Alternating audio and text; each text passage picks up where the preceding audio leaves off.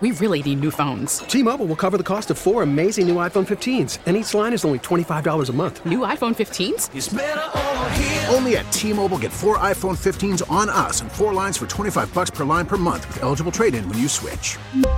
Minimum of 4 lines for $25 per line per month with autopay discount using debit or bank account. $5 more per line without autopay, plus taxes and fees. Phone fee at 24 monthly bill credits for well-qualified customers. Contact us before canceling account to continue bill credits or credit stop and balance on required finance agreement due. $35 per line connection charge applies. See T-Mobile.com. We get it. Attention spans just aren't what they used to be. Heads in social media and eyes on Netflix. But what do people do with their ears? Well, for one, they're listening to audio. Americans spend 4.4 hours with audio every day. Oh, and you want the proof? Well, you just sat through this ad that's now approaching 30 seconds. What could you say to a potential customer in 30 seconds? Let Odyssey put together a media plan tailor-made for your unique marketing needs. Advertise with Odyssey. Visit ads.odyssey.com. Of The Athletic, Jason Lloyd got a great leather jacket on the North Olmsted Chrysler Jeep Dodge Ram hotline. Jason, welcome to the show. You know what? I'm wearing it tonight just for you. Thank you. I got to do a thing on Channel 3 tonight. I'm doing it. I'm wearing that coat just for you. I think you if think you don't I'm... wear that coat on TV tonight, I'm going to be disappointed, Jay. Oh, I'm wearing it. I'm wearing it. It's making its triumphant return. Yes. First time since that picture. I think you think I'm being a D about this. You going to hold us not Spalding true. basketball, too? So, Dustin there was being a D. That was not my idea. Whose was it? Put a name on it. The photographer, whoever the photographer, that was the magazine thing. It was so like a senior picture. It was so great. There was one of me palming it. I wish they would have used because that one was cooler. I mean, it had no air in it. That's why I was able to palm it. But, when I did, it was a little bit light on the air. I do remember doing my senior picture. They actually lit the football on fire. I mean, it couldn't be cheesier than that, right? That's pretty awesome, actually. I'm a fan. Jason, how'd you think Deshaun Watson played yesterday in the win over Baltimore? Better. Every game's getting better. I can't give him an A because they're still only getting one touchdown a game. And those are two good defenses he's faced now the last 2 weeks in Cincinnati and Baltimore. Obviously, the talent level has risen dramatically over where Houston is at, although they really gave the Chiefs a run for it yesterday. But, certainly he's been better. And there was two plays where it looked like vintage Deshaun to me. There was one rollout where he rolled right and threw, in rhythm, that's the guy I remember seeing in Houston. And then the play that was most impressive to me was not even a pass. It was the run in the early fourth quarter. Baltimore brings a little bit of pressure, and he drops back, sees it immediately, sees the middle open up, and never hesitated. He dropped back, saw it, and took off and ran for 17 yards. And I felt like that's it. That's where he's really going to damage defenses. If you're going to bring an extra body, he can kill you with his feet. And we've seen a little bit of it, but that play in particular, it just felt like it was all natural to him. So you could see it coming every week, a little bit more and a little bit more and a little bit more. He's not there yet, certainly. And again, they were scoring more with Jacoby than they are at Deshaun. So I can't say he's back and it's an A performance by any means, but certainly he's come a long way since where we first saw him in Houston. What'd you think of Stefanski's game plan yesterday? I thought it was okay. I don't know. What did you think? Because here's what I thought, Jay. I thought for the first time this year, Stefanski actually coached a game the way he probably should, because we all knew that was going to be an ugly game. Baltimore plays good defense. The weather's going to be crappy, and there's going to be a lot of field goals. Field position's going to matter. And, Nick said he felt like Stefanski maybe held Watson back a little bit, and maybe that's the case, but that was maybe smart to do that. I thought the coach within himself, he coached the way that John Harbaugh should have coached the game, I thought. Yeah, I don't know what John Harbaugh was thinking throwing 30 times at Caleb Huntley. That didn't make a lot of sense to me. But honestly, and the Browns may disagree with this, but it felt like watching that first half of Houston, it felt like they were trying to have Deshaun do more than he was capable of and more than he was ready for. And it felt at halftime to me like they said, okay, we got to dial this way back. And if you go back and you look at the first play of the second half of that Houston game, they're like jumbo at the line, and they said, we're just going to run it and run it and run it. We're going to get out of here with the win, and we're going to go back to practice and try and figure this out. And then every week they've stacked just a little bit more and a little bit more and a little bit more on top of that. And to where Sunday, I mean, I don't know if this happened in Cincinnati or not, but at Baltimore, I can't remember one play of an offensive lineman reporting as an eligible receiver, which tells me that they're getting away from some of that stuff and they're getting away from the extra blocker and being conservative, and they're trying to open it up a little bit more. The weather wasn't terrible, really. I mean, it looked like a snow globe in there by the end of the game, but there's going to be days this weekend's probably going to be a lot worse than that. And I think that has to be a factor in it. I mean, Deshaun told you, I don't want to play here because I don't want to play in the cold. Like, that was a big reason why he didn't want to come here. Now, can you overcome that? Sure, you can. And Kevin said, they got those big warm jackets and the benches are warm and it's really not that big of a deal. But in his first time out, it kind of is. Like, he didn't get to experience September and October here. He got thrown right into December. And so that's another factor I think that you have to consider with the game plan that you put together, especially if the weather's going to be as rotten next weekend as everyone says that it is. So no, I don't think he threw him into the deep end, and I don't think they babied him. Like I didn't walk away. I guess I didn't spend a lot of time thinking either way on how Kevin called the game and what the game plan was, because it just felt kind of organic and natural to me, I guess. Jason, given the weather and given it was against a backup quarterback, how much stock should we put into the Browns' defensive performance on Saturday? I think very little.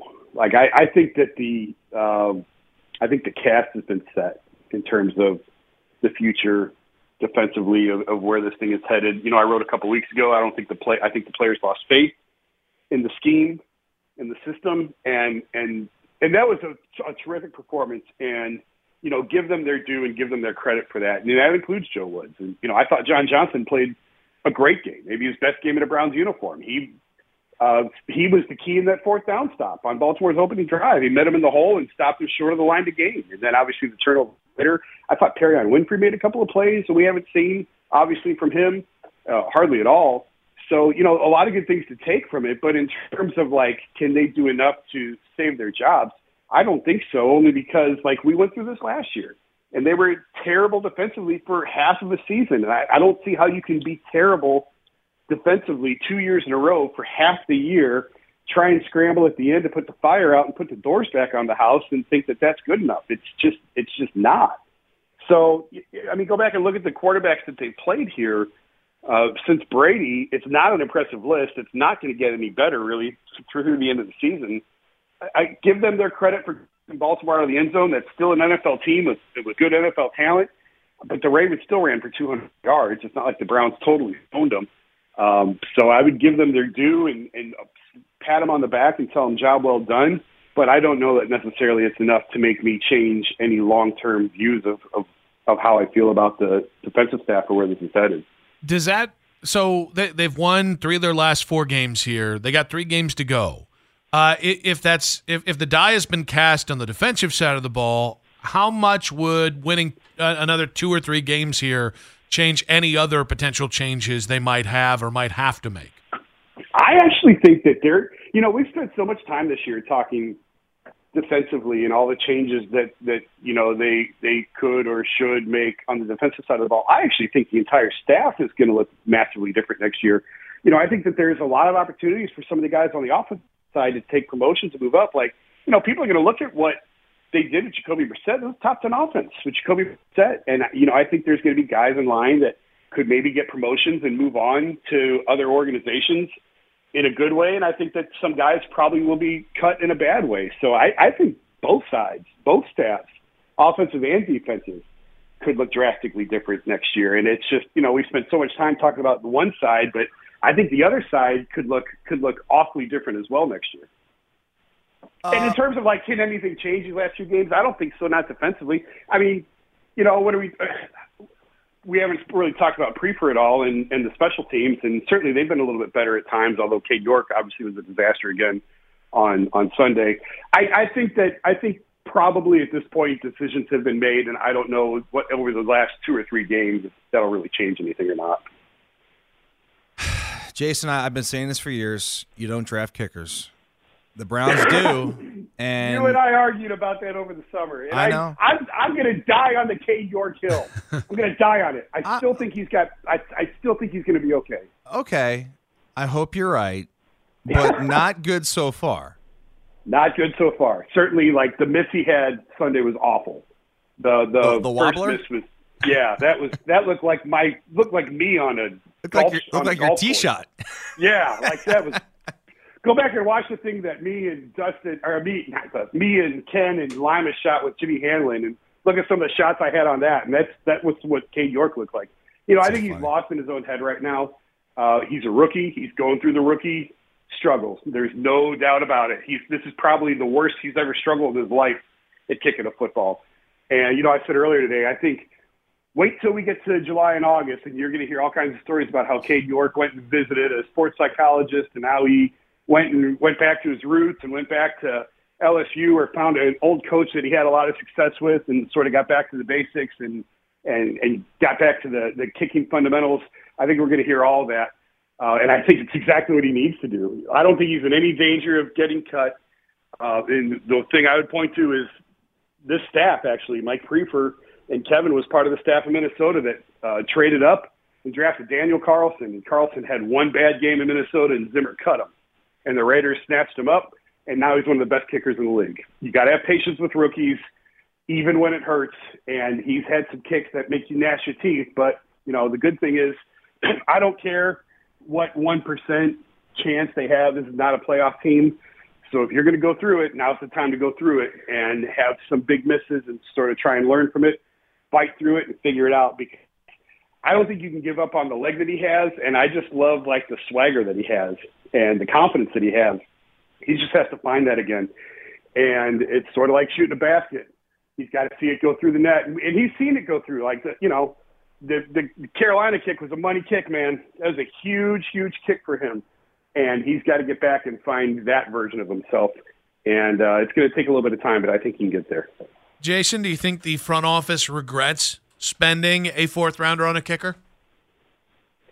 No, because I don't think they do. Because, you have to – you can still see why they did it, right? Like Carolina kick. You can see he's certainly got the leg for it. He's got one of the biggest legs in the league. And he had the confidence and the swagger, and I think they're going to – I mean, listen, they're going to give Anthony Schwartz as many chances that they've given him. Certainly they're going to stand by Cade York. So, no, I don't think they regret it at all. I honestly think that they look at it as he's a young kid, and he's going through it right now, and he's got to figure it out. And part of their work on him was mental toughness, and he made some really, really big kicks in college. And now he's going to have to fight through some adversity that he's probably never had to fight through before. All right, Jason. What do you think, now that we've seen X amount of games, we're 14 games in, what do you think the biggest areas of focus for the Browns front office will be this offseason? Defensive tackle. If they clean up defensive tackle, they will go a long way in sorting out a lot of the problems that we've seen. I don't know that they have – Perrion played well Sunday. I was talking to a couple of guys at the game, is there something there? Is there something you can work with? And I think he's young and immature, and he's obviously made some dumb mistakes this year. That's got himself benched and inactive a couple of times. He's got to learn from that, and he's another one's got to figure out how to be a pro. But I do think that there's some talent there, and I think he can help them. But otherwise, I don't know that there's a defensive tackle on this team that will be back next year. I mean, I haven't seen anything from him. Jordan Elliott at times has helped a little bit here and there. But I don't know if they have an NFL, and that includes Perrion. I can't say for certain that they have NFL caliber defensive tackles on this roster. What? And if you can address that, if you can clean that up, and just get guys who just won't get run over. Just get guys who aren't you gashed so that, the safeties aren't trying to make plays 8 and 12 yards down the field trying to make tackles. And if they can do that, I was talking to one player that said one thumper at linebacker. Let's add a thumper at linebacker, clean up the defensive tackle issues, and I think it's going to go a long way in cleaning up a lot of the defensive issues that they've had. And offensively, they got some decisions to make. And Ethan Posick, I talked to him a couple of weeks ago. He loves it here. He'd love to come back. And part of the reason he chose Cleveland was Bill Callahan and the strength and training staff that they have here. And he proved that he is a very good NFL center in this system. So what do you do with Nick Harris? and you've got two really, really expensive guards. And if you're paying your quarterback what they're paying Deshaun, can you afford to have two guards making $30 million? And if you got to pick between them, who are you going to pick between? Joel's getting a little bit older, but he's playing at a better level right now. Wyatt's had some injury issues this year. We all know Jed Will's situation. Conklin's probably not going to be back. So I think that there's a lot of issues on both lines that they have to address, but I don't think that they're that far away in either spot. Jason, with Jadeveon being a free agent, what do you do at edge opposite of Miles? You got to bring somebody in. It's not going to be Clowney. Clowney's gone. I like Alex Wright, but I don't know that you want to trust him to start over there. You know, you're kind of operating without a net. But I've seen enough out of Alex Wright. I think he can play. But you're going to have to do something else over there. But again, like we keep saying, okay, we'll add here, okay, we'll add there. We probably need another receiver. They're not going to have a ton of cap space. I don't think it's going to be probably they're 2 years away from really feeling a crunch because of all the money that they can roll over this year into next. But it's not going to be the supermarket sweep that we've seen in the past where you just run the cart down the aisle and scoop everything off the shelves and get whatever you want. Nor do I necessarily think it's the best way to build a team anyway. So I like Alex Wright, though. I think you're going to have to find someone else, hopefully a veteran, to come in and help. But I do think that there's some potential with Wright. All right, final one. We got about 60 seconds left. If not the playoffs, still 1%, Jason. If not the playoffs, what are the final 3 games of the season about? Deshaun. It's what this whole thing has been about ever since the suspension went to 11, was to use the last 6 to get him ready for next year.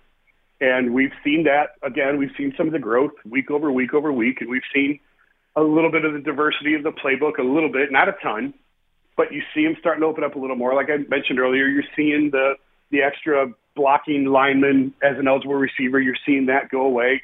We saw a couple pistol formations against the Bengals. You see him trying to see what works, what doesn't, and really it's just about acclimating him.